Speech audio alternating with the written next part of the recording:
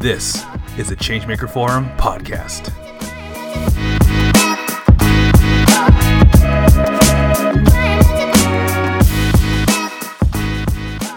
Hello and welcome to episode number 10 of the Changemaker Forum podcast. My name is Jeremy Brown, founder of Startups Give Back, and your host for today's episode.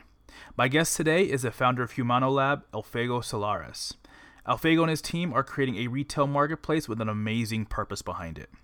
You don't want to miss this episode. Alfredo and I chat about his nonprofit background, the origin story for Humano Lab, and even Mars. And it's a remarkable story. You don't want to miss that.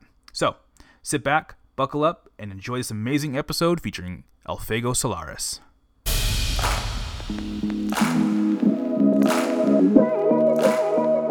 Alfredo, welcome to the show. Hi, Jeremy. Thanks for inviting me. It's a pleasure. Thank you for joining me. So before we get into Humano Lab, which I'm really excited to learn more about, what I would like to do is go back in time and learn more about you as an individual up until you started the organization. So if you can give me a quick little summary of, where you grew up and a little background on you, that'd be great. Sure. So I grew up in Long Beach, California, and I was there until I was 13 years old. And then I moved to Guatemala City. And I went to school there in college as well. And while I was in college, I started a nonprofit with a couple of friends of mine. We ran the nonprofit for about 4 years and then delegated the nonprofit to someone else. And we all parted our ways. I moved back to California 3 years ago. I worked as a chef. I worked at a nonprofit. And now here I am launching a for-profit this time around. And yeah, so that's a brief summary, I'd say, in a nutshell. And what was the nonprofit in Guatemala? So this was called Estudiantes por la Libertad, which is Students for Liberty, basically a student-run organization we basically existed to promote the ideas of liberty and form the new leaders, student leaders, in order to promote liberty, basically. And what was the spark that got that going? Was it just certain experiences that you saw in the community? Well, I think specifically with Maria and I, who was the co-founder with me, we both saw the possibility of living in a more free society, meaning one in which we are able to develop ourselves fully, whether that be financially or socially / civil. And so we saw opportunities, right? We saw that wealth and prosperity can be created, and that, the more free that we are able to come together and associate and collaborate, usually the better and more prosperous societies are. And so that's kind of the reason that we started, and it's still running today. And it's a much bigger organization now. It's amazing. And that gets me onto this next question. Well, not really a question, but I was surfing YouTube looking for and doing my research, and I came across a video of you. And the title was, and if I can pull it up here, where did I write it down at? When We Land on Mars.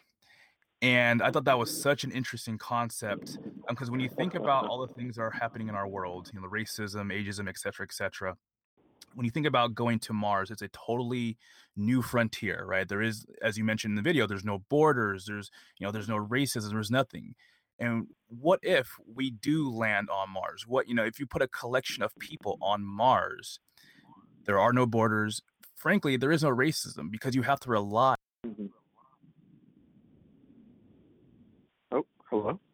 Can you hear more about that concept a little bit?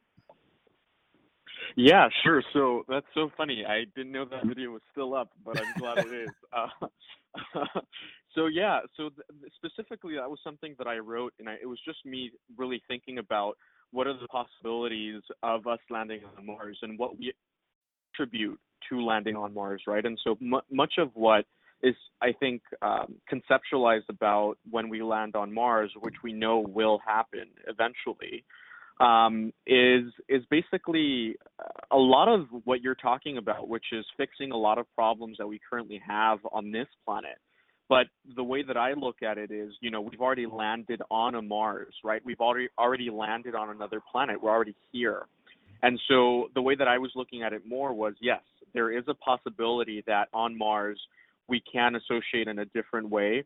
and we can organize differently. Of course, as a different planet that it is, it will require a different setup. And so my reasoning with that was more about, we're already on planet Earth, right? And so if we need to end racism, obviously that's what I propose. And if we need to open up borders and if we need to live in a more free society and just live in a much more humane way, well, then let's do it now, on the planet that we're already in, right? And so that was kind of my focus with that which I wrote. And so, it was more of a call to action, an invitation to take advantage of where we are here and now. And so how has that concept influenced what you do right now? Yeah, so what I do right now, basically, Humano started off once again as me seeing the potential for a much more free and queer world. And when I say queer, I mean weird world in the sense of different, in the sense that every individual has something different to offer. And so it started off as that, and I realized that the future that I envision is possible. It is real, and it is something that is obtainable. And so Humano started with that in mind. And so ever since we launched, everything that we do is literally an excuse to fulfill that purpose. And so, it's keeping sight of our true north and understanding that, a much more prosperous world is possible. And there's a lot of steps to get there, right? And we're barely, scratching the surface. And so that's kind of how it connects, basically. And you launched it in 2017? We actually launched this. So we started working on this idea in 2017, but we launched about 4 months ago. Actually, wow, we launched in May. So a little more than 4 months ago, almost. And so we officially launched, in May, and we've been running ever since. Well, congratulations. That's always the first hurdle to get over is actually launching the business. Oh yeah, indeed, it's totally a roller coaster. And so the slogan that I find really, really interesting is clothing for humans. And I find this interesting because, there is no gender specific, categories or anything like that. It's just literally clothing for humans. And so Mhm. what I like to learn more about is what exactly is Humana Lab and why does it exist?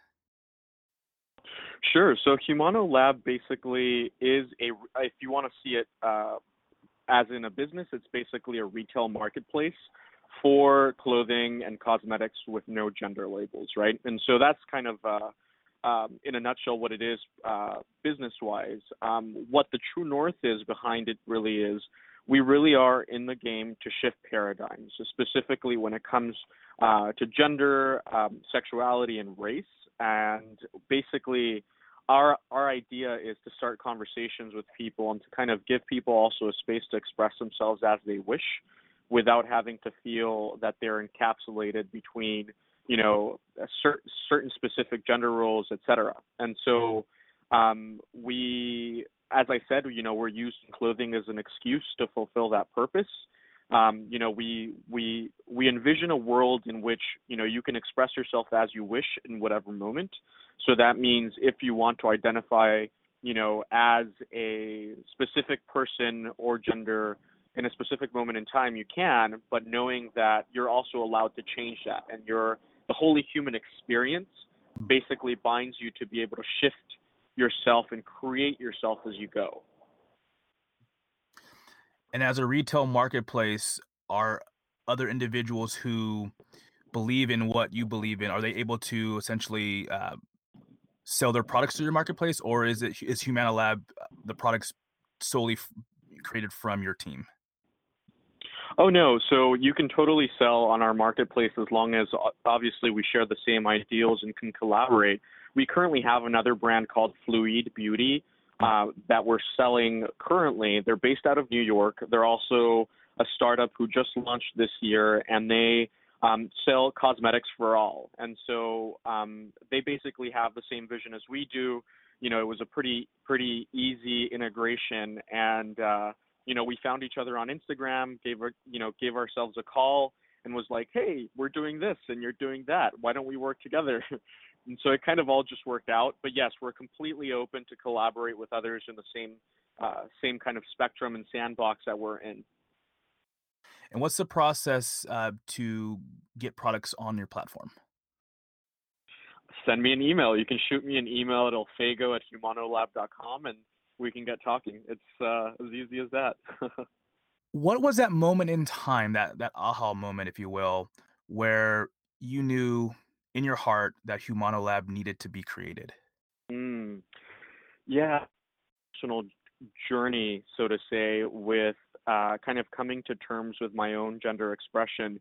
And what I mean by that is, I grew up being policed that a man should wear and dress and be a specific way.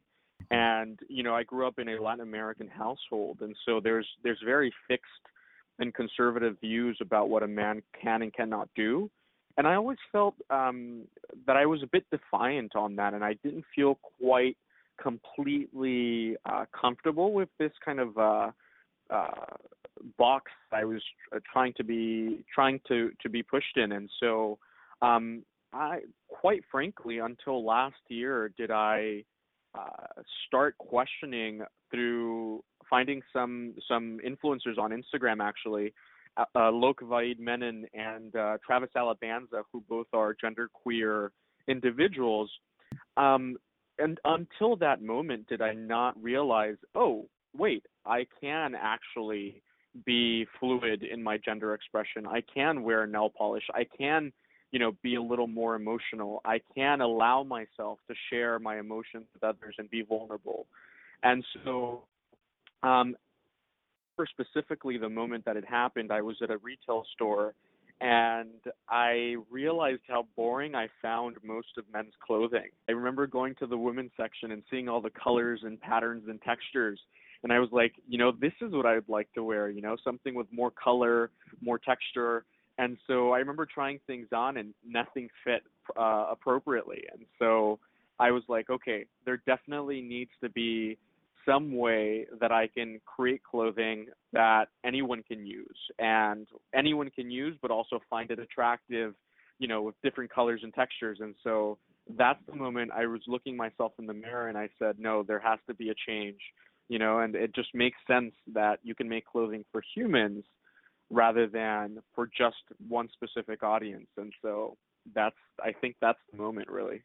That's so amazing. And so how has that experience, so interacting with the Instagram influencers, et cetera, how has that experience changed the way that you see the world and that you interact in it? Right. So I think I see the world as a big playground, right? I think everyone should be seeing the world as almost an imperative, right? We're in many ways we're this experience is very ephemeral. You die without knowing exactly. Your death is the only thing certain.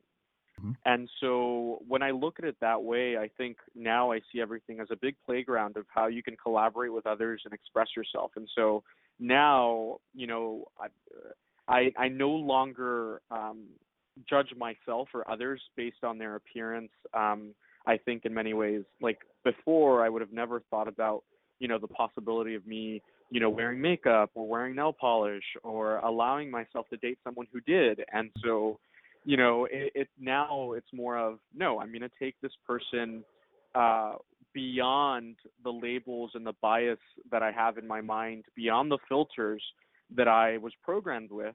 I'm going to allow myself to give this person the benefit of the doubt and allow them to express themselves as they wish with me.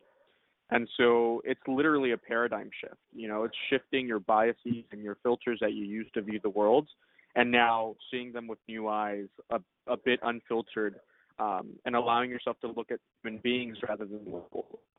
So with your experience with Humana Lab, starting it a few months ago, as well as your work with the nonprofit in Guatemala, and just really all your experience put together, what are some lessons that you've learned along the way? Ooh, I think one of the things that I learned this past year was choose your co-founder as well, right? Oh And yeah. founders, co-founder as well. So I think that's one of the biggest learnings for me. I started off with a friend of mine originally, And, from one day to another, things just didn't work out anymore. And, this person decided to leave, and it was just out of the blue for me. And so, um, I don't think that there was much communication around that specifically. And so that's one of the biggest lessons learned. Like, how can you foresee and plan for something like that? It was basically a roller coaster after that. And so that's one of the biggest lessons. The other lesson I think I've learned along the way is really more than being in your brain, more than being cerebral, more than having hypotheses and theories, is putting them in action and actually testing them out in the market, testing them out with who at the end of the day you want to impact, right? And so you can have an amazing hypothesis, an amazing theory, but if it doesn't touch people's hearts, if it isn't really changing the way that people view the world and comforting them in many ways, so to say, or adding value to them, you have nothing at all, right? And so I think that's a bigger one for me, which is really just being in tune with your market and with the people who you're working with. And I guess the last lesson is conscious capitalism. I've worked with conscious capitalism. The concept, I think, is really coming to terms with everyone who you come in touch with, whether that be vendors, your employees, whether that be an outsourced company or a freelancer, et cetera. Just making sure that along the way you're very intentional about how you collaborate with others, about the products you're creating, just every step in the process, making sure that all your stakeholders in many ways are well taken care of. And so that's probably one of the most important ones for me as well, is around conscious capitalism or conscious collaboration, right? So you mentioned the friend of yours who was a co-founder who ended up leaving. Obviously, hindsight is 2020, but when you look back, were could you recognize some of the things that were happening in that relationship where you're like, okay, that's where I probably should have stepped in, or we should have did something different? Yeah, so I started sensing a lack of communication and of just basically commitment in the sense of turning things in and deadlines and being available for our weekly tactical meetings. And so I kind of started noticing a distance from this co-founder. And I checked in a couple of times, but I kind of thought that this was just the way that this other person worked in their natural process. And so I didn't want to disturb what I thought to be their natural process. And so, I checked in, a couple of times. And then I remember sending an email and saying, hey, just wanted to check in. And, I've been noticing this, and this is the story I've been telling myself. And this is kind of what I've been perceiving. And, at that moment, they weren't open about it. And, not much later, I got an email saying, hey, unfortunately, I'm parting ways. And so, I think most importantly was to listen to my own intuition and gut feeling that I kind of decided to ignore because I wanted to, rather than listen to my intuition, more than that, listen to what she was telling me. And so, it was kind of out of the blue because I felt something, but I decided to ignore it, and then it just happened. And so, yeah. And so how has that changed how you choose co-founders today? So I realized that the biggest kind of test through fire is someone you've already worked with, right? And so for me, I was much more skeptical now about who I chose to be working with me and leading basically the way. And so I guess to give you a little more perspective, I started Students for Liberty with another friend of mine, Maria. And, I realized we've already worked together. We already know each other's working styles. We've already failed together. And I already knew I wanted her on my team. I just didn't know exactly how or what she would be doing. And the opportunity came, and, it's someone who I already knew and most importantly failed with. And so I asked her to hop on originally as a contractor, and then things have just been flowing, and she is now co-founder with me. And one idea that I want to go back to that you mentioned was being in tune with your market. And I'm a big believer in testing ideas before putting a lot of resources into them, because yeah, I Mhm. mean the reason why is because in the past I've done exactly that. I put a lot of resources into things that just didn't work out, right? And if I would have Mhm. actually tested it, then I would have had a better hypothesis of whether or not to actually move forward with it or not. So I'm Mhm. curious to know if you went through that type of process, so the testing process with Humano Lab, and if you did, what are some of the ways that you tested the product? Totally. So I'm a bit of a perfectionist, and so usually I'm the same way as you, is that I put in a lot of resources and time to formulate a hypothesis. But I've been pushing myself to really be consistent with a quote that I really like, which is "Leap and the net will appear." Mm, And so when I considered "Leap and the net will appear," and knowing that I should just be good enough and not perfect, and that I will learn along the way, and that I don't have all the answers, and I can't have something perfect, I actually one of our designs actually that we launched at the beginning was not what I expected at all. I was ready to completely take it out, and we had already ran a production run on it, and so there was a lot of money invested, et cetera. And I was a bit upset by it, but I was like, you know what? I actually am completely using my own experience and my own lenses to make this decision, and I honestly do not know if my market will or will not appreciate it. And the best thing that I can do is just throw it out there and see what happens. And it's actually been one of the most sold designs. So wow. that was a pretty interesting response. But tactics that I used, I uploaded pictures on social media. I tried to get people's response on what they thought about the design. I had a little kind of like, or better said, I asked friends, etc. And so I was going to say focus groups, but honestly, they were just friends. And so, yeah, so I guess those were two tactics that I used. But most importantly, was just throw it out there and see how people responded, because the worst thing that could happen was it didn't sell. I'll take it off the website. We're so early on the process that, say, even if it was something that people didn't value, we weren't, that famous. We didn't have that many followers. We weren't, there weren't any sales yet. And so I was like, the transactional cost is very low. And so, yeah, we put it out there, and it's been pretty good. It's interesting that the things that you think won't work, for some reason, tend to be the things that do work. Exactly. Exactly. So since launching Humano Lab, what are you most proud of? What am I most proud of? I think what I am most proud of is of the community that we have been forming. I think just was not expecting it. That's another thing, that it was just like, launch and that will appear, in the sense of, we launched, and without expecting it, we've had a huge community start forming around Humano, of people who are willing to help out, people who have come up to me and have, hey, can I help you with your email marketing? Hey, can I help you with your website?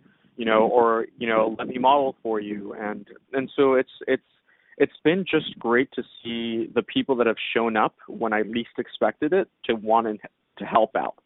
And so building a community is super important, and your community is everything, really. And so that's probably what I'm most proud of, is the community that we have formed, I'd say.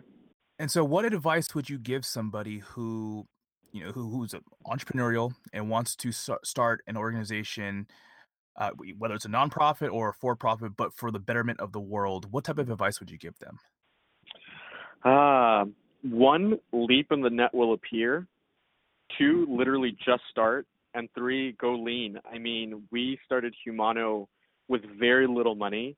And so also just outsource a lot of things that if you don't have time for it, right? And so, like our logo, we outsourced through freelancer.com. A lot of things we got contractors to do as a one-off instance. You don't need a big structure. You don't need a whole team. Just start off with what you have. Like, literally become aware of your resources and your current and your current state of being and allocate that appropriately, I'm sure you can do much, much more than what you can think of with just the resources you have today now.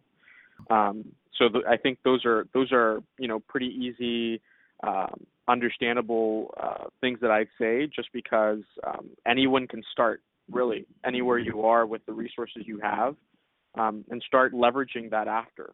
Start bootstrapping with that after. And so, yeah. You bring up a great point, and when it comes to starting your own for-profit, for example, a lot of people believe that you need a whole lot of money to actually get started. And you bring up a great point. You don't even need that much. I mean, obviously you have to be scrappy, you have to be uh, judicious with your money, but quite frankly, you don't need a whole lot to actually get started. And you mentioned outsourcing the logo design. I did that for one of my companies that I started too, and that was like $300, and the logo is amazing. And so for a little bit of money, it actually can go a long way. So kudos to you. I mean, there's not many people who understand that bootstrapping, in my opinion, is the better way to go instead of going to, raise a round of venture capital. Yeah, so I'm right on the same boat with you. We've been bootstrapping, and I I will say this: I have been very skeptical about putting golden handcuffs on. Right. By that I mean outside investors, right? And so literally golden handcuffs. I'm very, very skeptical of it. I will say this though: in order to grow Humano to what I want it to be and to what we see as a possible impact, that might have to be something to reconsider. But I will say bootstrapping is very effective. Bootstrapping has kept us alive, and it is possible. It's just depending on how ambitious you are and how big your plans are, right? Because my bank account can only do so much. Right. I live in San Francisco. I have to pay bills, right? And so, yeah. Yeah. So I mean, if you do raise a round, if you do believe that that's the way to go, I mean, it could be a good thing as long as you have the right investors, right? People who Right, believe exactly. in your vision and what you're trying to build, who can help you along the way as well. And you mentioned the golden handcuffs, and that's really important to understand too. Is once you do go out and get that venture capital, you have a boss, basically. You Right. have someone to answer to. Yeah, no, I think that's where the conscious collaboration part comes in as well. Like for us, what's most important is our north, right? Our purpose. That's over profits. So purpose over profits for us. And so if a VC is not aligned with this, if we go out there and we raise our first round and we realize that it's not possible to continue with our purpose in order to get that, that's just a completely that's a complete deal breaker for us, and so we would not proceed, right? And that's that's really where the hard questions come in, right? Do you value your purpose over profits? Not that you're going to exist without profits because you have to keep moving, but over everything, why do you exist? Why are you in the world? A business is not just to create money. A business can impact humanity. It can elevate humanity, and so that's literally where you have to ask yourself the hard questions. Have you looked into equity crowdfunding platforms like Seed Invest or Republic.co or WeFunder? I've heard about the concept a little bit. I actually was at an impact investing forum 2 years ago with Katya actually, and I heard a little bit about the concept, but I haven't really gotten too much into it. The reason I bring it up is because you mentioned that you're building a community for Humano. And what equity crowdfunding platforms allow people to do is you don't have to be an accredited investor to actually invest in companies through equity crowdfunding platforms. So essentially, the average Joe or Jane out there can invest in Humano through an equity crowdfunding campaign on Seed Invest or WeFunder. So just another avenue to actually raise money instead of going to the traditional VC route. Perfect. I actually wrote this down, so I'll have to research just a bit more. Yeah, I have seen some clothing brands on Seed Invest. I think there might be some on WeFunder too. So yeah, definitely look into that because like I said, there might be an opportunity there for you. Interesting. I really appreciate that. Absolutely. So where does Humano go from here? Yeah, so Humano, I think, has three things to accomplish from here on forward. I think the first one is obviously creating a much more free and queer world. And the second thing is to create prosperity in the Latin American region, specifically in Guatemala. And so with that is creating jobs for people, and obviously above fair wages, et cetera, and obviously a conscious collaboration with them. And then the third thing as well is, I think, a much more personal pursuit as well of just going out there and seeing if our concept is really something that, basically validation in many ways, of continuing to put stuff out there and see what our next big step is. So it's kind of more of an ambiguous, unknown, what now kind of question. But yeah, top two most important is creating prosperity and jobs, and the first one, which is creating a more free and queer world for all of us. And is there anything in the pipeline, whether it might be products or maybe new partners that's coming up that you are okay with talking about publicly? Sure, yeah. So we are actually working on about 10 different designs right now that are coming out within this last quarter and the first couple of quarters of next year, first and second quarter. And we're actually splitting in 3 different labels now. And so we're going to be splitting in between Future Gender, which is more of a streetwear, like an elevated streetwear brand. The Humano brand, which is going to kind of remain the same and be a little more kind of simple, basic, traditional kind of brand. And then the third one, which is TBD, which is a more high-end design, accessible high-end design brand as well. And so Q4 of next year is when we're looking to launch TBD. Q2 is when we're looking to launch Future Gender, and then continue with Humano. So yeah, that's completely out on the pipeline and there for us to continue pushing forward. And last question for you, where can people learn more about Humano as well as yourself? Sure. So you can go on humanolab.com.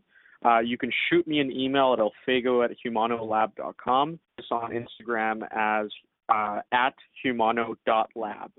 And so, just feel free to shoot me an email if you're interested in anything. I respond usually within 24 hours and pretty accessible. And so, I'm always happy to guide you to be a part of our community or to collaborate with us. Anything that you can think of, I'm here.